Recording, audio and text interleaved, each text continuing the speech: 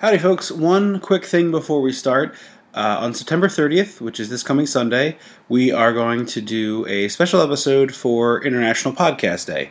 Andrew and I are going to review It, the movie from 2017, because it was set in the 80s and we both really enjoyed it and want to talk about it. And we're also going to do a short Q&A, so send us your questions. If you have anything you'd like to know about our show, how we do our schedule, or anything at all, either get in touch with us by email. It's dissectingthe80s@gmail.com.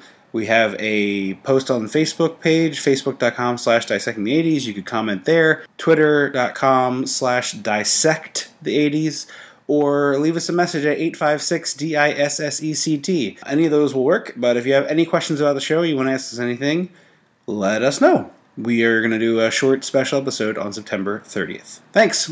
Welcome to Dissecting the 80s. I am Trip Lano, one half of the Mega Podcasting Powers, and with me is a boy who struggled to say Hermione Granger until he was 8 years old, and one who fully appreciates the film that we are taking on, much like many of you, the Macho Mandrew. Andrew Lano. And I like the implication that Harry Potter was around long enough that it took me 8 years to learn how to pronounce it. I mean, it started in what, 1997? 7 feels right. Yeah, so you were around for a solid 3 years. Yeah. If you don't know what we're talking about, go on Twitter and look back our time. Go back on our timeline until you find the video I posted of Andrew opening Christmas presents the year 2000-ish, I think. It's 2000. Yeah, and saying Hermione Granger as wrong as you possibly could say it. It's I think it might be like penitence for me making fun of moms for saying Mario. Yeah. The universe is like, oh, you thought you pronounced everything correctly? Whoop-I-am. Yeah. But enough about that. We are here celebrating the 30th anniversary of a movie that is near and dear to a lot of people's hearts, at least half of this podcast included, The Princess Bride. So you know what that means.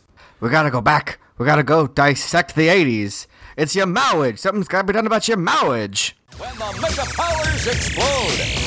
I'm talking about the 80s. Oh, yeah. Great Scott. Cream of the crop. Oh, yeah. Mega powers, yeah. When this baby hits 88 miles per hour, you're gonna see some serious shit. So I'm going to start with this little bit of silliness. I ended up watching this movie. This is a serious show, Trip. Yeah, well, there will be no silliness or whimsy on this podcast. I watched this movie 3 times this weekend because my girlfriend, who is not a big movie person, was supposed to watch the Child's Play with me and didn't, and so she was like, oh, what are you doing soon? And I was explaining that we had a hole in our schedule, and she was like, oh, you should do The Princess Bride. Turns out it's the 30th anniversary on the date that we had open. It was just a beautiful bit of coincidence. So I rented the movie, and she wanted to watch the movie, so I put the movie on. She falls asleep like 45 minutes into it. I finished the movie, taking my notes, as I do, and then the next day, she's like, oh, I really want to finish that. Can you put it on again? And I was like, yeah, no big deal. So I put it on again as I, farted around on my laptop doing other things. So I was like vaguely aware of it. And then her mom came home from running to the grocery store and was like, oh, I was planning on asking you if we could watch this again because I fell asleep and I wanted to see more of it. So at that point, my girlfriend had finished it. So a third time it was queued up that night for her mom to watch another chunk of it until she fell asleep again. So I've seen this movie like a lot over the last couple of days, and I still don't hate it. So in 48 hours, 6 of those hours were The Princess Bride? It's probably more like 4.5, but yeah. It was less than 48 hours. It was like 24 hours, and of that 20, because it was like 8 o'clock, 9 o'clock at night that we put it on the first time, and the final viewing ended before that. So in a 24-hour period, 4.5 of them were Princess Bride. But anyway, not a bad time. Yeah, but you would think that I would hate it after all that, but I didn't. So I think that's a good sign.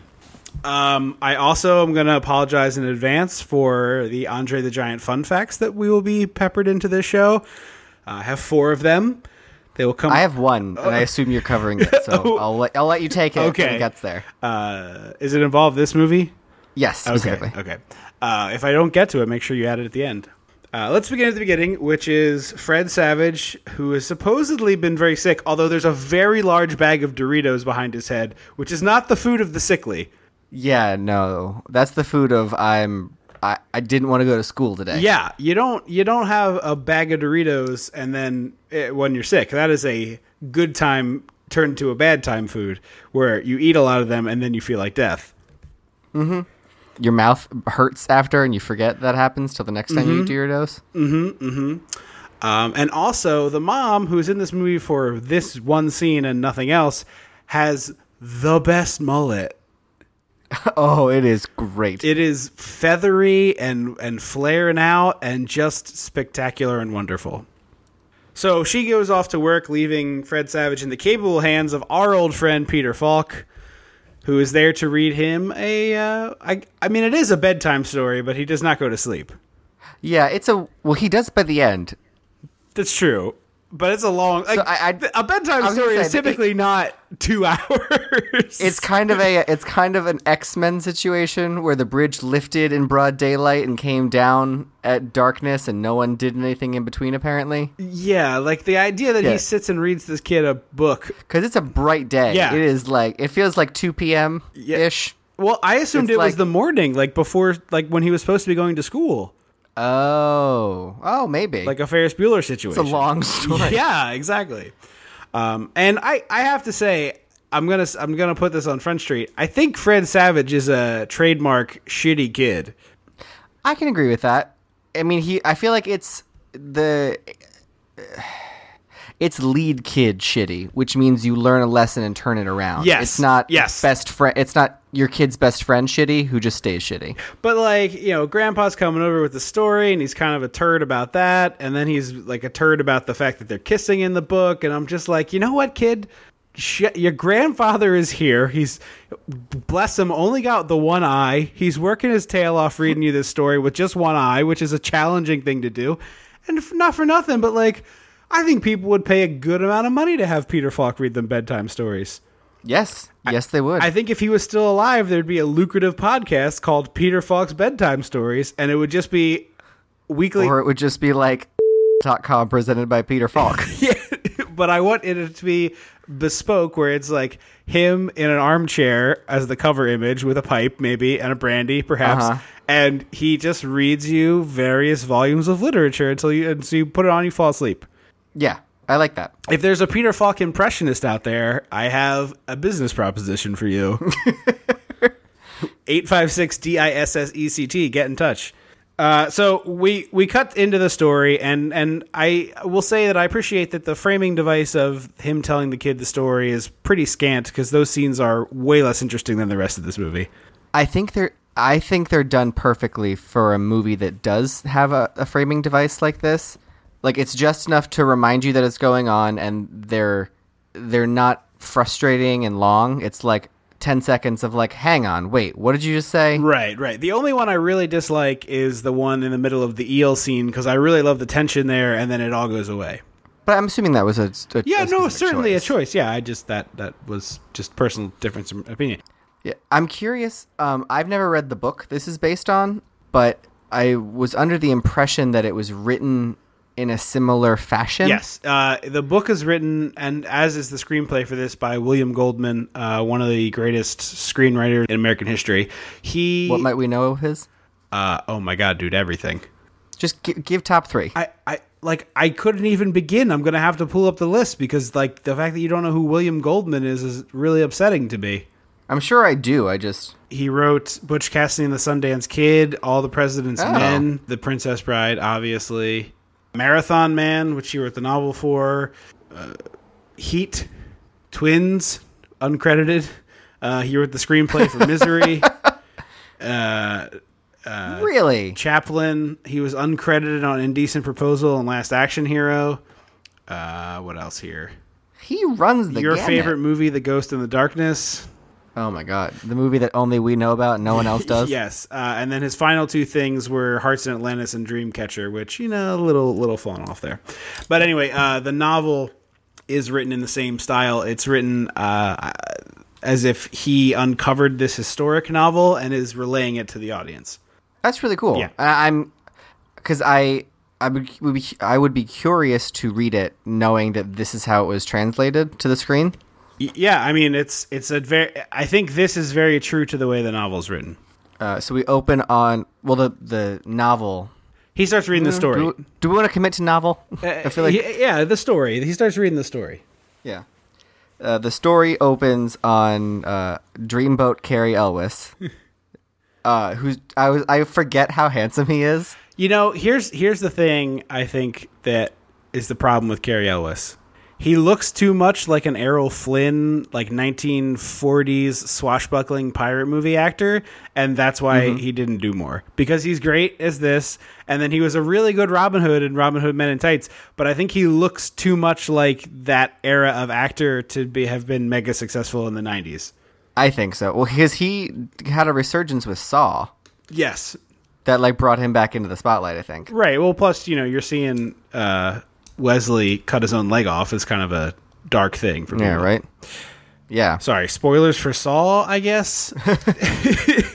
I feel like if you don't know the ending to Saw, I'd like to show you this Sixth Sense. But I also was thinking, watching this the first time, the little power dynamic that we've got going on here with Buttercup ordering Wesley around is definitely the only way you see that now in movies, a very rich old white man and a young woman, right? Yeah. It's like a little bit of a weird sex game she's playing. Yeah. First Lady Robin Wright. Yeah, yeah. Who still looks the same. I check that. I say she looks better now. I don't understand the witchcraft. I think she found like, some sort of time portal. I was like, oh, I wonder... I haven't watched it in a minute, so I was like, oh, I wonder how similar she'll look. And I was like, oh my God. It's like they filmed it yesterday. Yeah. It's also weird seeing her as this damsel in distress when 30 years later in Wonder Woman, she's this warrior princess butt kicker who's like shooting a bow and arrow while doing backflips off a horse and stuff. And on House of Cards being a domineering powerhouse. Yeah, I don't watch the program, but I've heard many, many things like that. I have had a friend meet her, actually. She's probably in Baltimore right now. They're filming. I was going to say, probably. So the other thing I noticed, speaking of Cary Elwes and Robin Hood Men in Tights, this whole movie kind of feels like Robin Hood Men in Tights to me. It feels Mel Brooksy. Yeah. It feels super Mel Brooksy, Yeah. and I'm happy about it. I fully think that he just watched this and was like, good enough. I'll just take all the bits of this for a Robin Hood movie. That seems fine. Yeah. This and Clue, the movie, feel like very much like he had a hand in them and was uncredited. Yeah, they certainly have a sort of Brooksian charm. I don't know. I love I love his comedies. He just gets physical humor and like does just enough lowbrow mixed with really great visual puns that it's just beautiful every time. Yeah. So let's try to get through some plot of The Princess Bride here. So she is ordering Wesley around, clean my stables, do this and that for me, and all he ever says to her is "as you wish." And it's this kind of fantastically shot thing where there clearly is a tension romantically between the two of them, and it keeps building and building and building, but it's only through him saying those three words and her ordering him around, which I like very much.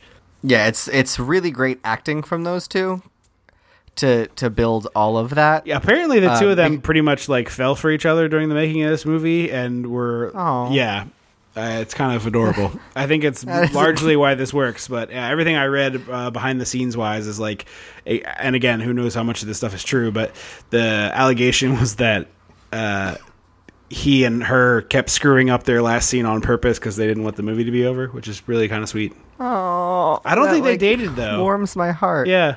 Oh. But I don't know. I feel like if you explain that conceit just verbally, it sounds weird and a little sexist. What, as you wish? The like, oh, he never actually says "as you wish," and it's her giving it like she orders him around and then realizes she's madly in love with him. Like it sounds weird. But yeah, that's what I'm saying. It's normally the other way around. It's normally a rich old white dude. Yeah, but with the two of them, it's just there's something magical about it.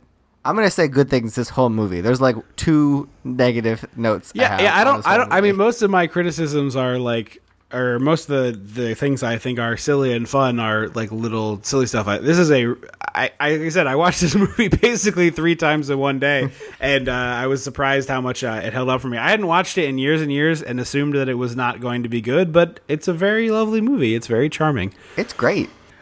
So he has to leave because there's He needs to make money. He needs money to wed her. so he's going to go pirating, right? That's the deal.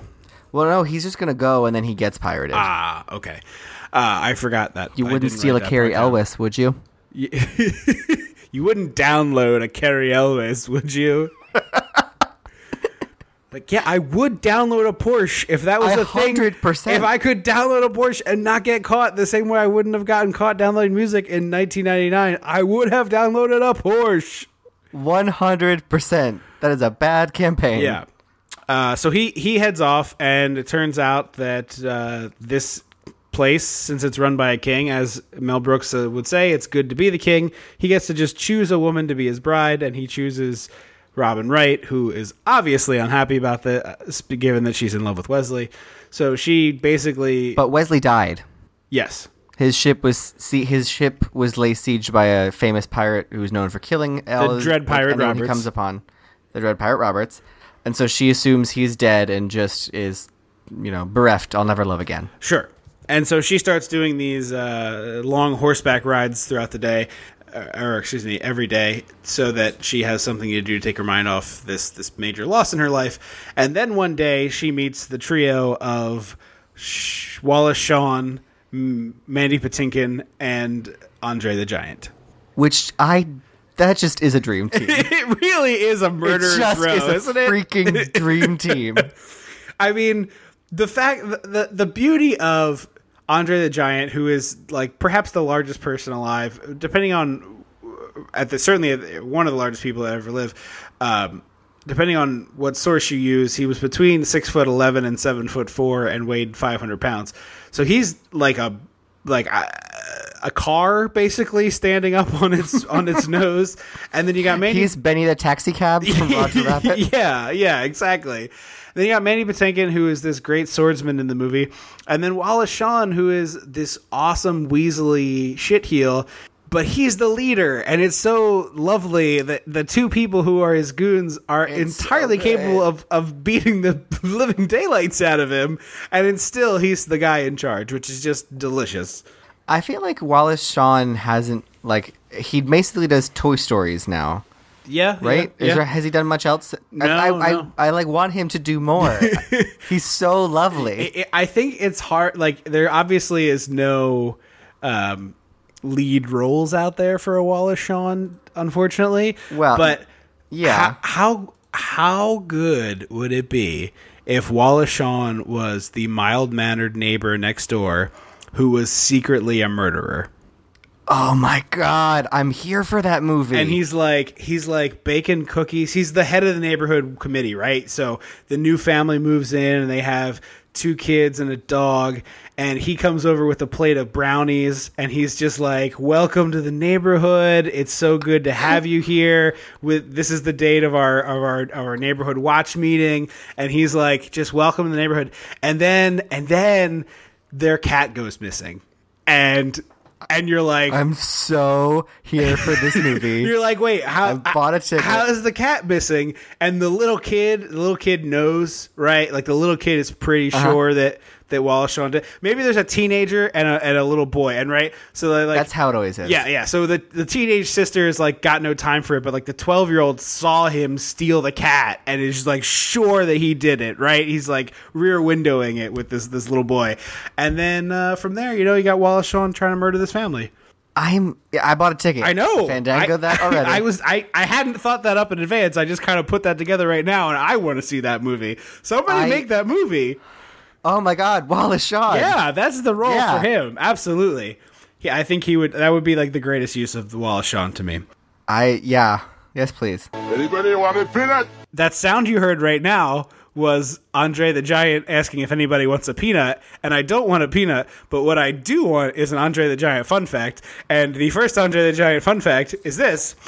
During the filming of this movie, it was very cold sometimes, and Robin Wright would walk over to Andre the Giant, who would take his hand, which was like the size of a dinner plate and as thick as, two people's fists on top of each other, and he would just put his hand on top of her head and hold it there, and it would warm up her head. He was like a little human hat for Robin Wright to warm her up. He is a delight. Did he do much acting beyond No, this? Because I genuinely find him delightful. Yes. He unfortunately had a real hard time, from what I understand, learning his lines. So William Goldman wrote the book envisioning him as Fezzik, and That's awesome. wanted him to be in the movie, and this movie was in development hell for a long, long time. It was like tossed around a bunch of different companies. And then at one point, William Goldman bought the rights to his own book back because he was so annoyed at how long it was taking. And then Arnold Schwarzenegger got wind of it, and Arnold Schwarzenegger was going to play Fezzik. And then later, Arnold got too famous by the time this came out because of Terminator and whatnot, and Andre finally ended up doing it. They also tried to get Kareem Abdul-Jabbar to do it, who's a very tall basketball player who was also in the movie Airplane. But it was supposed to be Andre from the jump, and it ended up being him, which I think is pretty cool. I feel like Kareem would be the physicality of Kareem being, just super, super tall and not like a wide, imposing force would have been really interesting. Yeah, it would have been pretty cool with Kareem too. But obviously, Andre is just the dream of the dreams here. I want him to be. I wish he had done a movie where he was like a Boo Radley, Frankenstein's monster type. Yeah. Like a gentle giant. Yeah, it would have been really good. Oh, I want that so bad. There's a really entertaining interview with Andre on David Letterman that you can find online. I watched it today, and it's amazing how uncomfortable he looks being the center of attention on Letterman, and how like shy and awkward he is. And Letterman does a really great job of like getting him to tell stories and kind of prodding at him until he comes out of his shell a little bit. It's a really great clip of both of them, frankly. If even if you're not a Letterman fan, it would be worth checking out. But he did not act beyond this. He apparently also had to have Rob Reiner taped all of Andre's lines, and then he just walked around set with headphones on the whole time. And I really would love. I couldn't find a picture, but I would love to see a picture of Andre the Giant. How are there no photos of that? I want to see Andre the Giant wearing headphones, because the size of his head, it just would be the best thing ever. Like the tiny Walkman headphones with the little foam. The foam, yeah. And the thin wire. Yeah. Exactly. We gushed about Wallace Shawn and Andre. I want to gush about Mandy Patinkin for a moment, just because I find he's wonderful. He's a big musical theater performer. He was in Dead Like Me, which is a show we both love. He was on Homeland. Like he's so good. He's such a great actor, and he pulls you in. Yeah, and it's also interesting that he plays essentially this Italian stereotype in this, and it's fine. But they call him Spanish? Oh, I'm sorry. He plays a Spanish stereotype in this, and despite the fact that I'm pretty sure Mandy Patinkin is not Spanish, it seems okay. No, but I think it's because he was doing it sounded like an Italian accent. Yeah, he does have a sort of Italian thing going. They were just like, it's fine. He's doing Italian. He's not Spanish. He's a white dude doing an Italian accent, calling it Spanish. Sure, let's go with it. Yeah. So that's our bad guy trio. Bad guy trio for the time being, anyway. Obviously. The other thing that I was thinking about watching this movie is it's incredible how rare this kind of story is. There's so few fairy tale stories that are made that aren't like adaptations of Grimm's or, whatever other fairy tale. The Disney ones obviously exist, but it's like we stopped making fairy tale movies in 1960 something when Disney took a back seat there. And then there was this, and then the only other one I could think of is this Neil Gaiman story called Stardust that's very good from like 2006-ish. It's quite entertaining. Oh, yeah, with Michelle Pfeiffer? I can't remember if she's in it. She might be, but De Niro's in it. He plays a pirate. I want to say she plays a witch. Oh, yeah, I'm pretty sure, yeah. All right. Yeah. I highly recommend that. It's if you like Princess Bride, you will also like Stardust. It's very good. It's technically Cinderella, but there's that Drew Barrymore movie where it's Cinderella with no magic. I don't think I know that one. Angelica Houston's in it. But I guess the genre would be less fairy tale and more like bedtime story. Like fantasy story. Yeah. I mean, there was that Adam Sandler movie, Bedtime Stories, that was trying to be one of these movies, but that's an Adam Sandler movie. No, thank you. That was please. during that time when America thought they were in love with Russell Brand. I still kind of am. It was a short. I was so mad that I was like, "Wait, why? When did we stop? When did we decide we didn't love him anymore? And why did he have to go away?" I think it was around the time Katy Perry divorced him. They were like, "All right," she got tired of him in like 3 weeks. They're like, "We're on the same page, Katy. We get it. Ugh. So they Come back, Russell. They kidnap Robin Wright. They kidnap Buttercup and take her on a boat. And then at some point, Robin Wright sees what? Russell Brand would be really good in this if they remade this movie. You want them to remake Princess Bride? People are already No, tweeting. I don't want them to. I don't want them to at all. The tweets are if coming in fast and furious. I'm getting bombarded by the tweets. Podcaster suggests they remake Princess Bride. The subtitle is Defo, not the first man to say that. But if they did, I feel like he would be a really good choice for this movie. Yeah, I would. I mean, yes, that would be fine. He was entertaining in that Adam Sandler movie. He's probably the best part of that. And the Get Him to the Greek, he was great. God, remember that we saw that with Mom? Yup. We definitely watched a movie wherein a woman sexually assaults a man with a rubber penis sitting on either side of our mother. Yes, we did. Yay! Yes, we sure did. Bad memories. Anyway, so the cast of Princess Bride is phenomenal. They kidnap Robin Wright. They take her on a boat, and then Robin Wright sees an opportunity to escape and hops off the boat. At which point, Wallace Shawn starts monologuing about the eels that are in the water, and we get a really cool eel prop that pops out and is swimming Practical around her. eel. Yeah, very cool, very scary looking. New band name. Practical Eels. Yes. I think the band called The Eels would be very upset. You'd have to be like a cover band of the Eels, I think. Yes. The Practical Eels are the cover band. And this is that moment I talked about before where it's like just about to bite her, and then it cuts into Fred Savage and Peter Falk. And then, we get more of like, do you want me to continue reading the story? Mm-hmm. I think it's a cute, and it establishes their relationship, and those things also show, like, I like seeing Fred Savage get more and more into it and be afraid to admit it. Yeah, no, absolutely. And I think that is sort of the appeal of Princess Bride, right? Like, men and women love this movie. It's not like The Notebook where your audience is 90, well, I'm guessing, exaggerating here for effect, but 80-90% female. I feel like a lot of dudes love The Princess Bride and aren't ashamed to admit it, which is odd because it's definitely a movie that you would think of as a very feminine movie. This is definitely one. Yeah. I mean, it's called The Princess Bride. Right. And we've talked about this at a bunch of our live shows and stuff, but we talked about we did a live show about Footloose. We did a live show about Dirty Dancing, which are both called like sleepover classics, right? From this era. And it's weird to me how not adult this one is in comparison to those, and yet is still as right. beloved. Yeah, because like this is very, very family friendly, as opposed to those movies which are secretly about abortion and God knows what with Footloose. Women beating. Yeah, like it's very strange that this one snuck in there as charming and wholesome as it is, and is still beloved, and frankly still holds up. So Andre knocks out this eel, wham, and then he picks her up with his giant fist and puts her back in the boat. Anybody want a peanut? Oh, did you hear it? There it is again. I think it's time for Andre the Giant fun fact number 2. In 1977, Andre the Giant was wrestling the American Dream, Dusty Rhodes, at Madison Square Garden. After the match, the two of them went to a bar where they allegedly drank 100 beers between the two of them. Andre, who was sitting on 2 bar stools instead of just one, drank about 75, according to legend. When they went to leave the bar, Dusty couldn't really walk anymore, and Andre didn't like to take taxis because he couldn't fit into them. So he suggested that they steal 2 hansom cabs and the pair of them stole horses from drivers who were nearby and raced these horse-drawn carriages through the streets of New York back to their hotel room, ditching them after 15 blocks and heading into their hotel.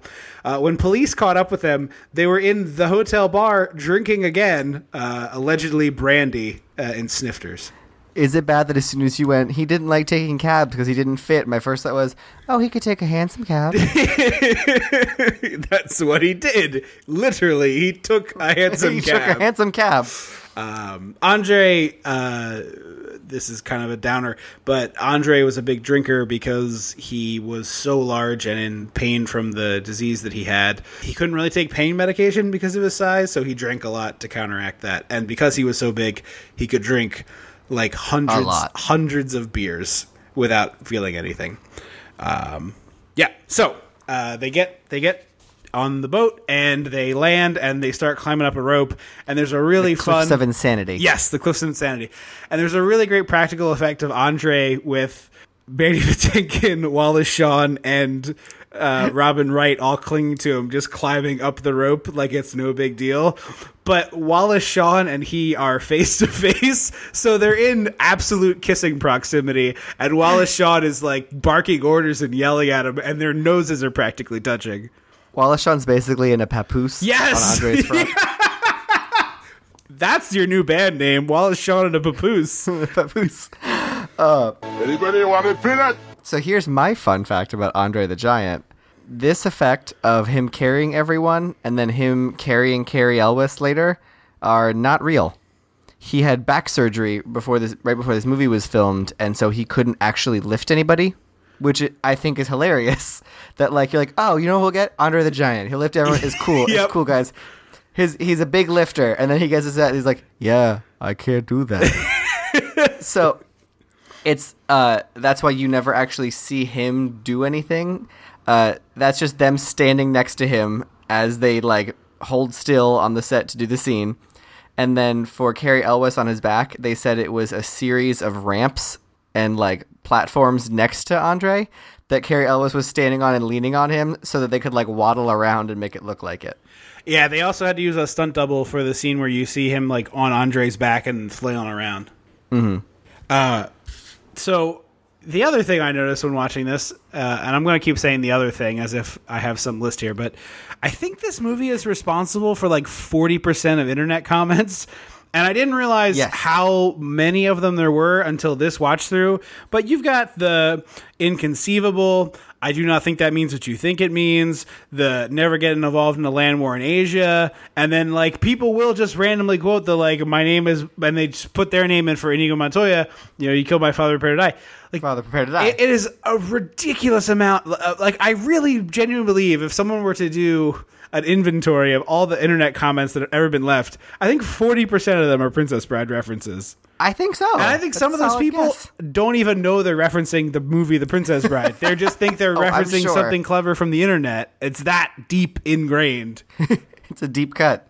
The other thing that I noticed about this has that sort of dream logic that we've been talking a lot about we talked a lot about in the last season with our two Savage Steve Holland movies, and it's always been a quality that we kind of dug in other things too, but this really has that lovely dream logic, especially in, I think I stepped on your feet as you're about to talk about this, but the bit where, you know, Cary Elwes is, you know, 10 feet from the top of the mountain, and Inigo Montoya is like, all right, hurry up and get here so I can kill you. And instead of just like throwing rocks at him, it's like, no, I have to let you get up here so that we can have this fight. And then they have this like tete-a-tete of like, look, I know that you're going to kill me. Why would I let you help me? And then they have to have this little back and forth. And it's really a beautiful example of that sort of dream logic that we like so much. See, I didn't see it as dream logic, more of the Mel Brooksy syndrome, where like the movie's gonna be silly because it's a wacky comedy in the best way. So I thought more comedy movie logic, because they get all lit up, and I keep wanting to call him Sean Wallace. Yeah, it's because it's backwards sounding. Wallace Shawn cuts the rope, and they all look over the ledge, and Cary Elwes is just gripping the cliffs of insanity, like right below them. Yeah. So he's like, Inigo, you kill him, we're going to go ahead. And so Inigo, he just starts like chatting with him. And he's like, It really really is just a casual, like over a cup of tea. What are you doing? And he's like, it's be much easier if you just didn't talk to me. I didn't have any distractions. Thank you. And he's like, okay, cool. And he's like, can you please hurry it up? I just would like to get this over with. And there's a whole exchange about, I could throw you a rope. No, I don't trust you. He's like, no, I'll let you get up here. And then, like, you relax, you get your breath. It's fine. Then we'll fight. Yeah, Carrie always goes for the sword immediately. He's like, oh, no, that would be unfair. Sit down and take a load off. Get your breath, fix your boots, do your thing. Yeah, it's fine. Yeah. I'm also a big fan of "there's not a lot of money in revenge" as a line from Inigo. So they have a really awesome sword fight that apparently took so good. It took the better part of a week to shoot this. I believe it. I 100% believe it. You can. It's the choreography is great. The actual stunt work is great. The set's cool. It's just awesome. I was reading about this during the second watch because since I had this movie on so much, I did more research than I normally do for the show, and I knew we were going to be enjoying this so much that this would be helpful for making this podcast more interesting to people instead of just two fools being like, "Isn't this movie the best?" The guy who choreographed this was a big-time sword fight choreographer, did a lot of Errol Flynn movies, helped with the lightsabers in Star Wars, very famous for this. Oh, awesome. They choreographed it, and it was like a minute long, and Rob Reiner was like, it's great, but it needs to be way longer than that. So they had to go back to the drawing board, and that's the point where they added all the steps into the set so that they could do those going up and going down, and then the part where he leaps through the little archway, all that stuff was added to make the fight longer because Rob Reiner wanted it to be the greatest sword fight of all time. Which I think it might be. I don't know any other sword fights off the top of my head. It's certainly incredibly entertaining, and I feel like a sword fight that wasn't also a little bit comedic would make me pretty bored. Mm-hmm. So it also wouldn't make sense in this movie. Well, no, I just meant in general. Like, there may be better sword fights in other movies, but for my money, I'll take this one because it's thoroughly entertaining. Yeah. So he ends up knocking out Inigo Montoya after the sword fight because he doesn't want to kill him because he's not a bad guy, and there's no reason to do that. So he... Oh, hang on. We the audience doesn't know it's Cary Elwes yet. We should mention Oh, that. Yeah. Well, no, the audience absolutely should know it's Cary Elwes. It is very obviously Cary Elwes underneath that mask. I don't know. They gave him a mask and a mustache. He had a mustache in the beginning. I don't think he did. Okay, but it's obviously his voice.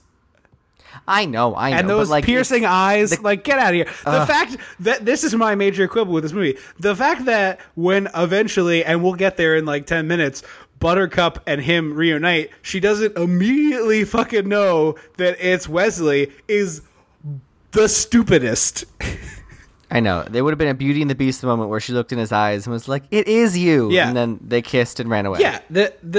It's fine because it makes the movie work that she doesn't get it, but that is so stupid. That's up on par with Superman being disguised by putting on a tie and wearing glasses. Although I saw on Tumblr someone was like, I can't recognize half of my coworkers outside of their work uniform, so maybe Superman had the right idea. Maybe. Anyway, so he runs off, and now it's time to fight Andre the Giant, who is told to ambush him, but Andre doesn't think that's very sporting, so he throws a rock at Wesley's head, which like at his feet. Yeah, and it explodes. No, it's over his head, I thought. Oh, okay. And then it just shatters into pieces. And he's like, hello there. And they have a bit of a chat. And then they fight. Not as entertaining as the sword fight, but still pretty fun. It's more on the comedic end of the spectrum than the just visually interesting to watch. Yeah, and I think if Andre hadn't been so injured, there probably would be a lot more fun here where he was throwing Wesley into stuff and he would have been picking him up like a rag doll. Yeah, and I think that is just the nature of Wesley, or excuse me, the nature of Andre not being that well. The nature of Wesley not being up to snuff. So he puts Andre. I almost imagined it would be like they were like, oh, we're gonna get Jackie Chan. And he's going to do this whole karate stuff for the movie. And he shows up as like, oh, my feet and my arms are broken. And they're like, well, okay, let's rework it, everybody. Your analogy is fine. The problem is Jackie Chan wouldn't be stopped by that. I know he wouldn't. But there is literally footage you can watch of Jackie Chan did a stunt where he was jumping from a platform onto a boat. And he broke his foot, and in the deleted scenes of the movie, you can see him pulling a sock over a cast, and the sock is painted to look like his shoe and his jeans, and he pulls his jeans down over the thing, and then he does the stunt again with a broken leg in a cast. Oh no, I know that. I know Jackie Chan would never be stopped. But like that to me, that's the like, oh, we're gonna get this dude who's totally known for this awesome physical thing. It's gonna be great, and then like, oh, never mind. Let's storyboard again, everyone. Yeah, no, it was a good analogy. So he puts Andre in a sleeper hold and knocks Andre out and tells him to dream of large women, which delightful. It's wonderful. If Andre hadn't died, I bet he would have played Hagrid. Oh, what? No, is he British? I mean, who cares? No, J.K. did. I mean, they had to be British to be in the movie. Andre is French, so she might have let that one slip. Yeah, she might have let. He certainly, in size, would be the ideal Rubeus Hagrid. Yeah. Anybody want a peanut? That sound you're hearing again is Andre, which means it's time for another Andre fun fact. This one is a little bit more about Andre's drinking prowess. Andre drank, in one sitting, allegedly, a 6-hour period, 119 standard 12-ounce bottles of beer, which was enough to make even Andre the Giant pass out drunk. That is more than 4 cases. It's approaching 5 cases of beer. His friends couldn't move him because he was Andre the Giant, so they left him in the hotel lobby, and they stole the cover off the piano and wrapped it around him like a blanket. And that is where they found Andre the Giant the next morning in the hotel, asleep in the lobby, passed out drunk, wrapped in a blanket. For those of you keeping score at home, favorite. 119 beers in 6 hours is a beer every 3 minutes with no break. He drank 12 ounces of liquid every 3 minutes for 6 straight hours. That's just unconscionable. I don't know how. That brings us to my favorite scene in the movie, I think, the Test of Wits Battle of Wits with Wallace Shawn. So this is some of the most quotable bits of the whole movie. The never get into a battle of wits with a Sicilian, you never get into a land war in Asia, and then the lovely tete-a-tete French Farsi, you knew that I knew that you knew that I would pick the glass that was in front of you, kind of stuff, when he has poisoned both glasses with iocane powder, unbeknownst to Wallace Shawn. However, I do have one minor quibble with the scene, and that is this. There's a big show of Wallace Shawn being like, look over there, and switching the glasses, despite the fact that Wesley has said, you choose which glass to drink from, and I will drink the other. He doesn't need to switch glasses at all. He could have just taken the one opposite Wesley. Well, I think it's because his next line is, oh no, you only think I'm dead. Like he wanted to trick him. Yeah, I guess. I mean, I guess that's correct. It just seems odd that he was like, okay, pick whatever glass you want, and then he did that thing. You think he would, like, what? I don't understand the subterfuge that you're getting at, I guess. I mean, this scene doesn't really, like, you can't look at it too hard or your head hurts. But I think the idea was like, oh, if I go to pick a glass, he's gonna like try and dissuade me if I'm picking the wrong glass. So I'm just gonna do it while he's not looking and trick him. I suppose.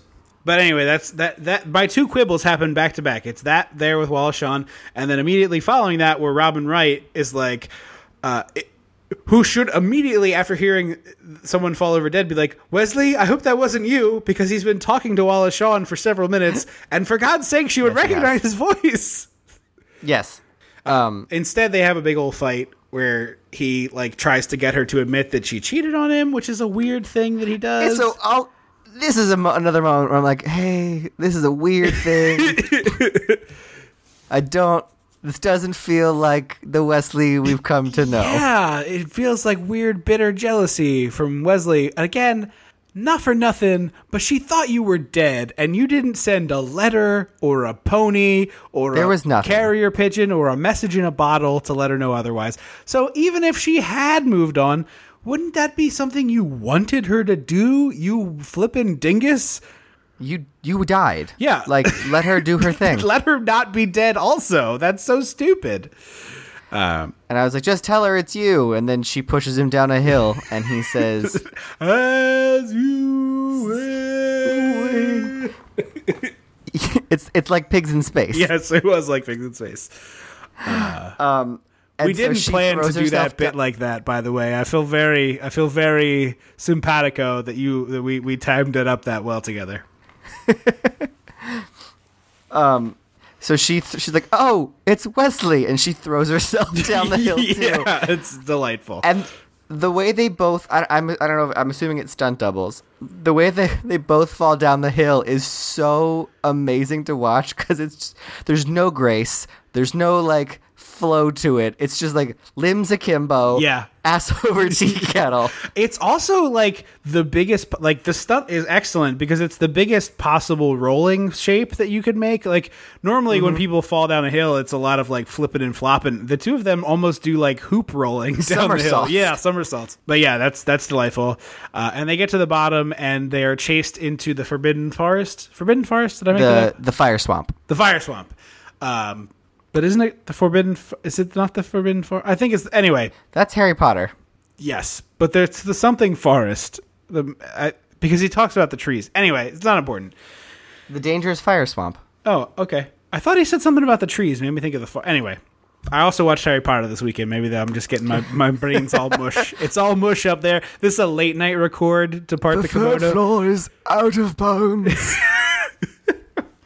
I also had people at work like try to convince me that Ian McKellen played Dumbledore, and I was like, no, he didn't. Nope. No, he didn't. I was like, Super never did. Yeah, they were like, oh yeah, he was the second Dumbledore. I was like, no, it's not. And they're like, who is it? I was like, I don't remember the actor's name, but it's not Ian McKellen. He's very famous looking. Like I would recognize his face. It's not him. You're thinking of Gandalf. Yeah, that's what I said. And they're like, no, he also played it. And I was like, Gandalf and Dumbledore are different people. Are you implying that Sir Ian McKellen played both Gandalf and Dumbledore? That's too many. Because at that point, he's just a money press. Well, apparently he was offered Dumbledore before it went to Michael Gambon, but the guy who played Dumbledore first, whose name I forget, Richard something? Richard... Yeah.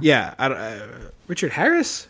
Whatever it was. Yeah, the dude who played Dumbledore first and Ian McKellen hated each other, and Ian McKellen was like, I'm not following that guy. Like, I'm not going to do that, which I thought was delightful. I could also see it being super petty and being like, oh, yes, I will take over. Yeah.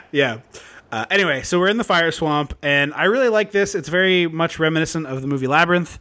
Yeah. They figure out how to time up the fire jets so that they can avoid them only after Robin Wright's dress gets caught on fire. And they very calmly handle it. Yeah. Not Andre the Giant, fun fact. William Goldman was on the set that day and was so enraptured and like taken in by the scene that he was like, somebody help, her dress is on fire. And they were like, yeah, no shit. Like, it's a movie, asshole. Cut. Yeah, yep, that's exactly how it went. Reset. Yeah, like, God, get another fucking dress in here. Get off the set. Like, delightful.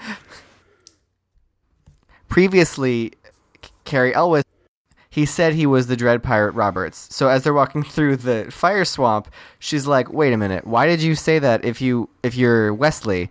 And it's very clearly, yes, that did make no sense. But here's an explanation that comes out of nowhere. I honestly kind of like the idea of it's a title that gets passed along from person to person, and it's not necessarily one guy who is the Dread Pirate Roberts. Oh, I like it too, but it just comes out of left field.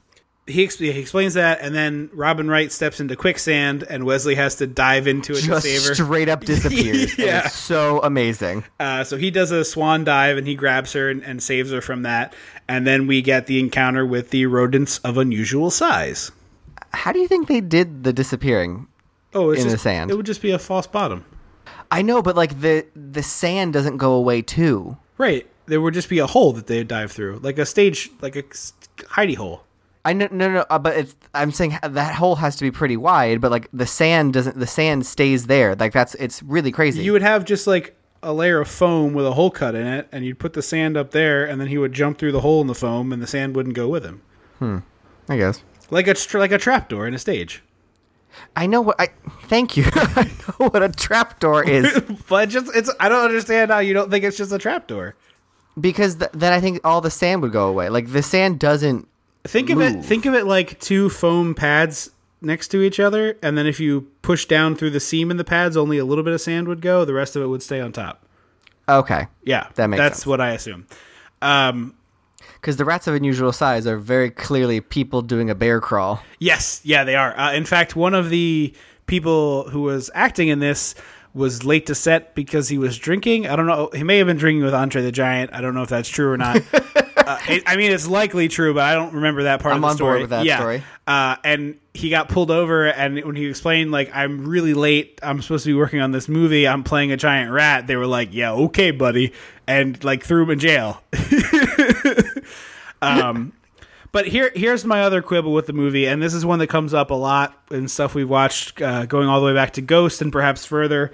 Wesley is fighting this thing, and he's losing at one point, and Robin Wright is twiddling her goddamn thumbs. Pick up a rock or a sword or a stick or just kick it. It's worse than twiddling her thumbs.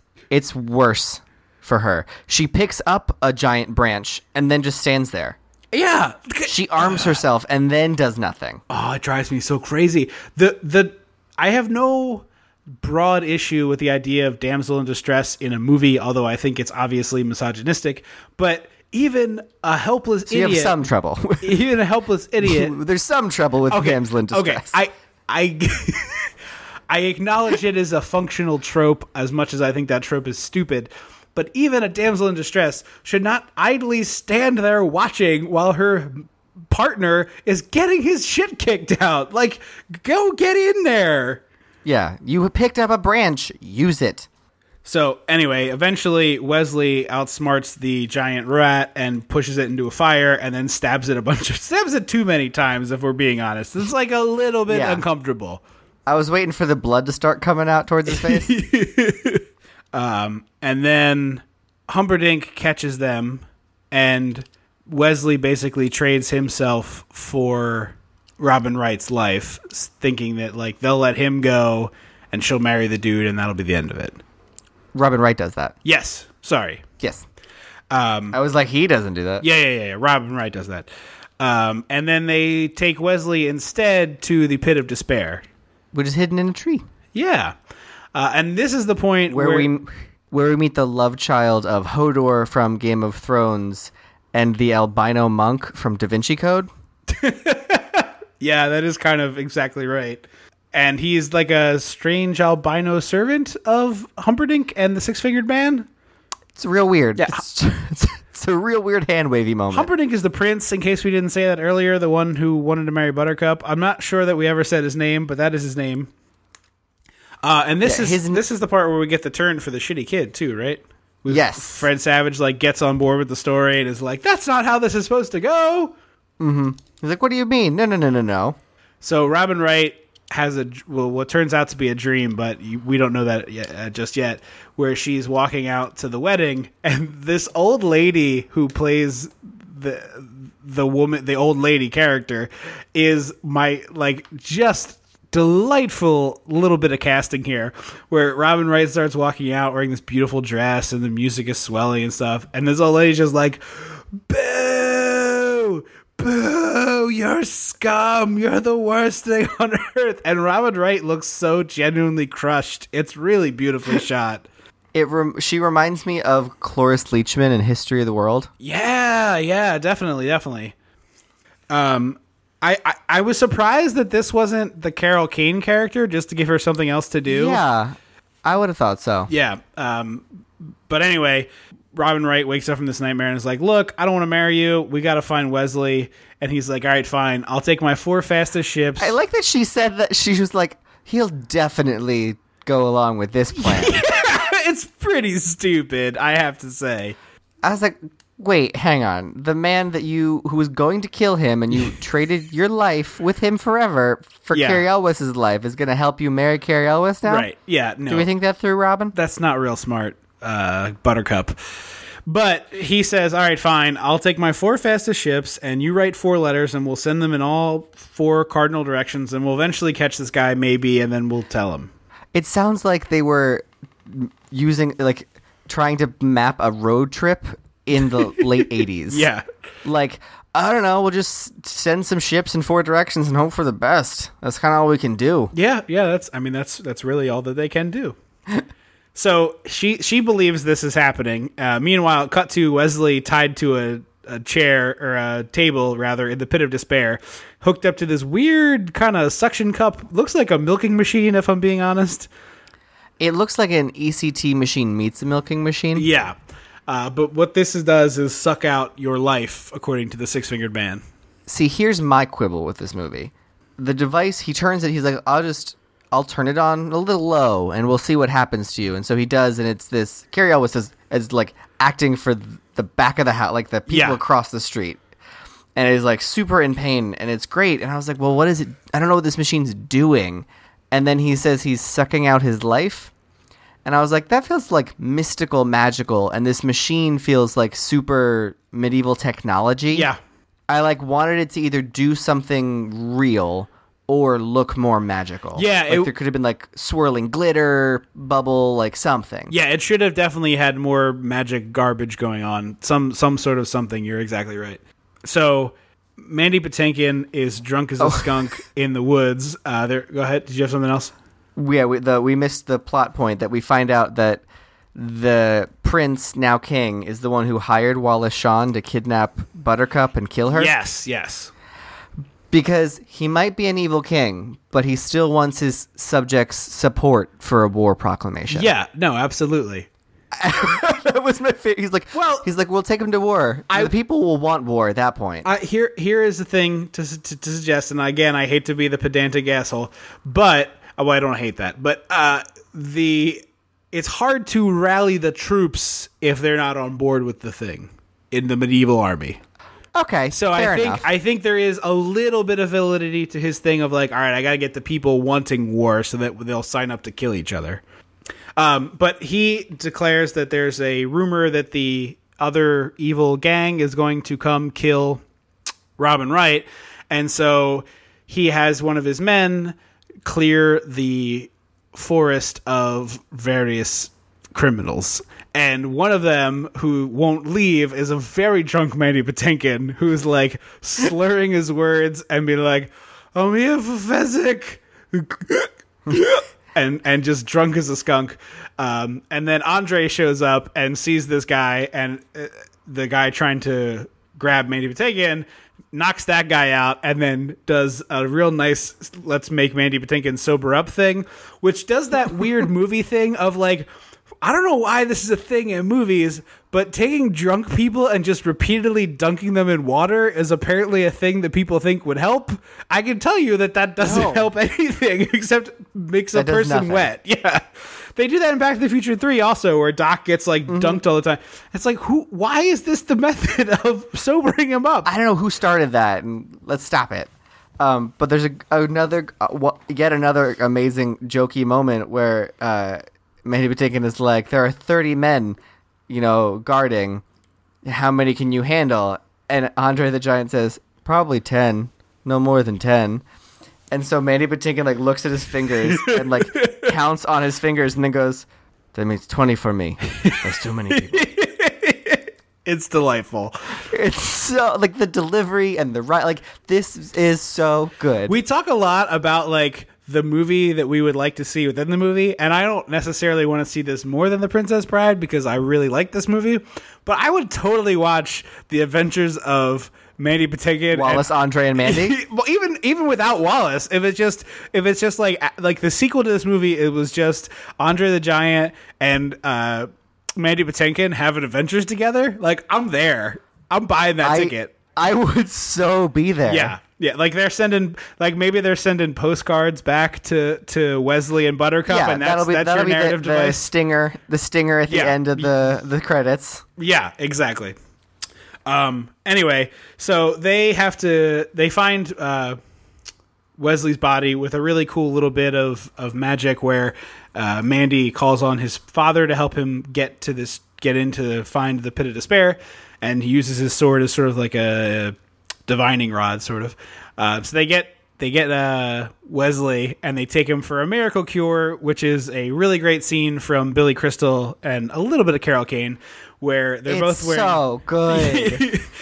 It's basically just like Billy Crystal coming in and getting like 10 minutes to improv, which is normally that would be a disaster for your movie if you just like threw in this weird improv scene, but somehow it works here. I think it's because it's so out of left field, but it still works for the world you're in. It's just delightful to watch him mug for the camera for 10 minutes. Yeah. And then Carol Kane comes out for the last 3. Yeah, and they make a miracle cure, and they feed it to Wesley, a chocolate-covered miracle cure to help it go down better. And this revives Wesley, who was not fully dead, only mostly dead. And Mostly dead. Yeah, mostly dead. It's very Muppety, frankly. We keep coming up with different things to call it, but like the overall logic line through the movie is very Muppet-like. It's Muppety. Yeah. It's very Muppety. Yeah.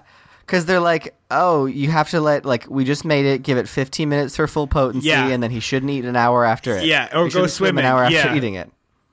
So as they're leaving, they're like, it's never going to work. He needs a miracle. And then they sit down, like, we don't have time, and they feed it to him at the gates, and he doesn't remember everything. So Mandy Patinkin is like, let me explain. No, takes too long. Let me sum this up. Yeah, it's... Mwah. So this sequence that follows where Wesley is like slowly regaining use of his body. He's like boneless. It's the acting job by Carrie Elways is magnificent. Like this is probably the only sequence of the movie that I fully watched all 3 times it was on because I just couldn't get over how good he was, particularly the one, I'm jumping ahead here a little bit, but at one point, the 6-fingered man is getting away, and Mandy Patinkin is trying to break down the door. Andre the Giant has Carrie Elways by one arm, and he is hanging like a bag of potatoes with his body just totally limp, except for the one arm that Andre is holding, and the rest of his body is just dangling. And then when Andre is like, I gotta go help him, he puts him in the arms of a suit of armor, and he just like hangs there by his armpits. It's so good. Like, it's so wonderful. They Andre has them in between them, and they're grabbing his head and turning it so that they can talk to him. Yeah, they keep turning his head back and forth so that he's facing the right person. Yeah, and he also, I don't know how much that affected this part of the movie. I don't know what order the things were shot in, but he broke his foot in a dune buggy accident and then didn't tell anybody because he was afraid of getting fired. So I don't know if they had already done this or if his foot was feeling better by that point. But the idea that he could have been doing all of this with a broken foot is really even better. Oh, for sure. So Inigo goes after the 6-finger. Did we explain the 6? We just started saying we did. Okay. Go ahead, and then we got to backtrack and hit some plot points. So you do 6-finger man, and then I'll catch us up. So Inigo, Mandy Patinkin, follows a 6-fingered man who killed his father so that he can finally get his revenge. And he walks in the room and gets stabbed. Wait. I thought you were going to explain the whole 6-finger man. We skipped some parts. Oh. They have a really great sequence where Carrie Elways is like, there's not enough time to formulate a plan. If only we had a wheelbarrow. And Mandy Patinkin's like, actually, we do have a wheelbarrow. We found it in the woods. And Carrie Elways is so upset that he didn't list it among the assets that they had available, which is just... and then he says, we need this midnight cloak, and Andre the Giant just pulls it out of the front of his shirt, and apparently the Billy Crystal character gave it to him because it fit well. So they use the wheelbarrow and set Andre the Giant on fire and use him as the Dread Pirate Roberts and scare away all the people guarding the door so that they can break in and begin the heist here. While that's going on, the Humperdinck character and Buttercup are having a quickie wedding, which is led by a guy who speaks with a particular speech impediment that makes his R's W's. So it's marriage is a sacred institution. So that these two things are happening simultaneously as the siege begins. And then Mandy Patinkin begins to chase the 6-fingered man who killed his father. Yes. Walks in the room, gets stabbed, and it comes out of nowhere. You don't expect it. No. Well, first, Andre the Giant helps him break down the door, which is really great, too, because Andre does it with such... Like, Mandy Patinkin is throwing his entire body at the door, and then Andre the Giant basically breathes on it, and it just, like, crushes down and goes open. Their dynamic is so good. Oh, yeah. That's what I said. The two of them, like, it would have been such a good buddy cop movie. It was like Andre and Mandy Patinkin having adventures. Anybody want to feel it? I hear the sound, which means it's time for another Andre the Giant fun fact. This is the last one I have, so if it's not the one that you have, be sure to work yours in later. I gave mine already, where okay. he had back surgery. Andre preferred a drink that he called the American it was a 40-ounce pitcher of various liquors. This is a quote from Cary Elwes, who said that he would drink several in a single sitting when they would go out. Andre used to take everybody on the crew and cast out drinking until Rob Reiner was like basically begging him to stop because everyone was hungover all the time and Andre was just fine. Cary Elwes is trying to get him to, like, I think Wesley wears sunglasses in this scene. I think he has to cover his whole face, not just the mask. But so this is what Elway said about this drink that Andre called the American. I've never tasted airplane fuel, but I imagine it's very close to what that must taste like. It's very potent indeed, and I remember coughing a lot. But to Andre, it was like chugging water. So yes, Inigo Montoya, Mandy Patinkin, revives himself by chanting his mantra, which we have heard earlier in the movie when he explained it to Cary Elwes, his reason for living, which is the, of course, very famous, "Hello, my name is Inigo Montoya. My name is Inigo Montoya. You killed my father. Prepare to die." Prepare to die. And he gets all of his strength back. He starts fighting off the six-fingered man, stabbing little pokes in him. He basically does a wrestler move where you think he's dead, and then he's like, Andre helped write it. Yeah. Andre had just wrestled Hulk Hogan and was like, look, let's just take this guy's moves. Nobody knows he's a racist yet. It'll be fine. This is what he does. It's all good. Yeah. So he's like, give me whatever I want. Offer me whatever I want. He's like, I do. Riches. Anything you want at all. And so Mandy Patinkin stabs him and says, I want my father back, you son of a bitch. Yeah. And it's the best resolution to his story. Yep, it is. It is. It is a very justifiable death. You're grateful that it happens, and it feels good. It's just so good, this movie. So cut to simultaneously, Wesley is in bed, and Buttercup is about to stab herself, and he's like, there are very few perfect breasts in the world. It'd be terrible to ruin yours, which is a really, really choice line. Yeah. And then it's revealed that he still basically can't move, but he's still able to talk at this point. He somehow got himself into bed. I think Andre must have like hucked him there and then run off. Yeah, there's no explanation for that. So a Humperdinck comes in and he sees Wesley in bed with a sword on his lap, and Wesley gives this awesome speech of saying, like, we're not going to fight to the death, we're going to fight to the pain, because I'm going to horrifically disfigure you and leave you able to hear the screams of people who look at your face and cower in fear, and that's going to be the rest of your life. And you're like, oh no, is he still... I guess he can't move, and then he gets up. Yeah. And you're like, oh, it's gonna happen. He's gonna do it. Yeah. But he doesn't. He has him drop his sword, and he has Buttercup tie him up, and he's basically like, I beat you, I don't have to do that shit to you now. You just know that you were a coward. You still could, though. I think the tone of the movie changes a lot if he ties a man to a chair and slowly disfigures him. And performs the end of Freaks. Yeah, like, no thank you. If that happened in the fight, maybe, but it is not exactly fair to tie a person. It's basically Saw is what you're talking about. Maybe that's where they got the idea. Yeah, he was prepping. I always get annoyed that Humperdinck doesn't die. I think that is like like a fall out a window death. Yeah. He deserves worse than he gets, for sure. But, it's one of those like Harry Potter things where like the good guys aren't allowed to use real bullets. Yeah, but even like if he told the kingdom the truth, like there's no like I want comeuppance. I agree. There isn't. I agree. That's one of the few spots of the movie that I would like that as well. I think it would be better. But Mandy Patinkin runs in, and they have a little bit of a reunion, and then they try to figure out where Andre is, and he's outside with 4 beautiful white horses. Hello, lady! And waves at Buttercup, which is really great. I found 4 horses. I thought if we ever ran into the girl, we could use them to leave. Sorry for my bad Andre impression there. So she jumps out the window, and Andre catches her, and then the other 2 guys hop down to get on the horses, and they ride off into the sunset, complete with a big old kiss finish.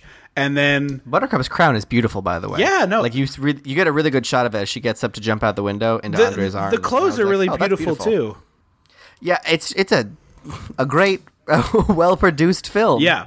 And so the final thing is Fred Savage wanting to hear about the kiss and coming all the way around. And then he asks Peter Falk, his grandpa, to come read the story again tomorrow. And he says, "As you wish," which is the only line or scene of this entire movie that was filmed not in England. They had to reshoot it at the end. So if you notice, it's like a really weird close-up of Peter Falk as he says, "As you wish." It's odd looking. Oh. But that was like a pickup that they did after they got back. But that's it. That is The Princess Bride. What are your final thoughts? Friggin' great, man. It really is. This is one of the easiest recommends we've done on the show, I think. Like, easily recommended. A if hard you've never seen this recommend. before, you're in... Yeah. If you've never seen this before, you're in for a real treat. Like, it's a really fun, delightful movie. I hope that you turned the podcast off and watched it before we ruin this whole movie for you. We'll pause the podcast. Well, yeah, I mean, Kim, You can turn it off. I hope that you've come back to it now and are listening to this after you watched it. But I hope we didn't ruin this movie for you, because it's, ruin isn't recap the whole thing. It's a really great movie. It's charming and lovely and sweet, and it's a great date movie, and it's like perfect for men and women. It's just delightful, all around delightful. There's something for everybody. There is, and it has Andre the Giant in it, and you can't go wrong with that. My final Andre the Giant fun fact, which is not as fun as the other facts, but when he was a kid, he was too big to ride the school bus. Like, he physically couldn't fit on it, and his dad started paying a neighbor who had a pickup truck in wine to drive Andre to school. That neighbor was the poet Samuel Clement. Really? Yep. Samuel Clement drove Andre the Giant to school almost every day. There's a very cool... I'm also going to recommend another thing. There's a very cool biography of Andre the Giant that I read over the summer that's done as a graphic novel. It's stories other people have told about their experiences with Andre, so it covers a little bit of wrestling, it covers a little bit of this movie, it covers My Dinner with Andre? Yes, it is basically My Dinner with Andre, except not at all. But it's cool to see a biography done in that shape, because the stories are all told by different people. So instead of there being like awkward narrative tonal shifts, it's done through comic book style. So it's a pretty cool thing. A really quick read, but I highly recommend that to anybody intrigued by Andre the Giant, who's a really fascinating human being who had a very interesting life that was unfortunately cut short due to the disease that made him so unique. We are going to tell you what our next movie is. We're about to start the annual Spooktacular for 2017. Thunder Crash. We decided that because this year we did so many horror movies between February and a couple other things in there, that we were going to do a slightly different thing. So this year we're doing 2 horror comedies involving haunted houses. The first one is High Spirits. and that will come to you in 2 weeks on October the 9th. There are 5 Mondays in October, but unfortunately only 2 Spooktacular episodes from us. Before we let you go, though, just a couple quick housekeeping things. As always, thank you so much for listening. We really genuinely appreciate it. We are now in our 4th year of doing this podcast, which is a crazy thing to say and be true, and we would not be doing it if there weren't people listening. So thank you to every one of you who listens to our show. Thank you. Yes, sincerely, and we are very grateful for that. But we would ask one thing, and that is, please, 1, if you like the show, tell 2 friends about it. And 2, please leave us a review on iTunes. I know you're sick of hearing about it, but it makes a big difference to us, and we really, really appreciate it. Thanks for getting in touch with us. A lot of people have been reaching out lately, which has been really nice and flattering. If you'd like to do that, it's on Twitter at Dissect the 80s, and on Facebook and Instagram at Dissecting the 80s. Please make sure to go on one of those social media channels and check out the incredibly talented Steve Becker, a friend of mine. I commissioned him to do a sketch of Andrew and myself for our anniversary, and it is like the coolest friggin' thing that I have ever seen. It is us as 80s wrestlers, like big cartoon, bulky, buff 80s wrestlers, being interviewed by none other than the man, the myth, the legend, Mean Gene Okerlund. It is one of the coolest things I've ever seen, and really came out beyond my expectations, frankly. Super, super cool. Super, super fun. That's up on all of the different channels. Please go check that out. It's very, very cool. Little anniversary gift I had commissioned for the show. The leather anniversary. So, of course, we're holding leather title belts in the picture.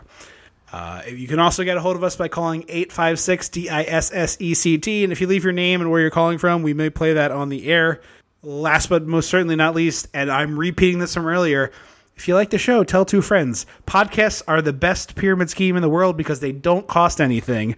All we want you to do is share the message with people who might like it. So if you like our show, please tell your friends who also might like our show.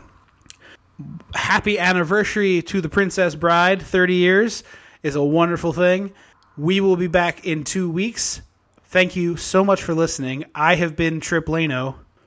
I will always be Andrew Lano. Until next time. Don't you forget about me.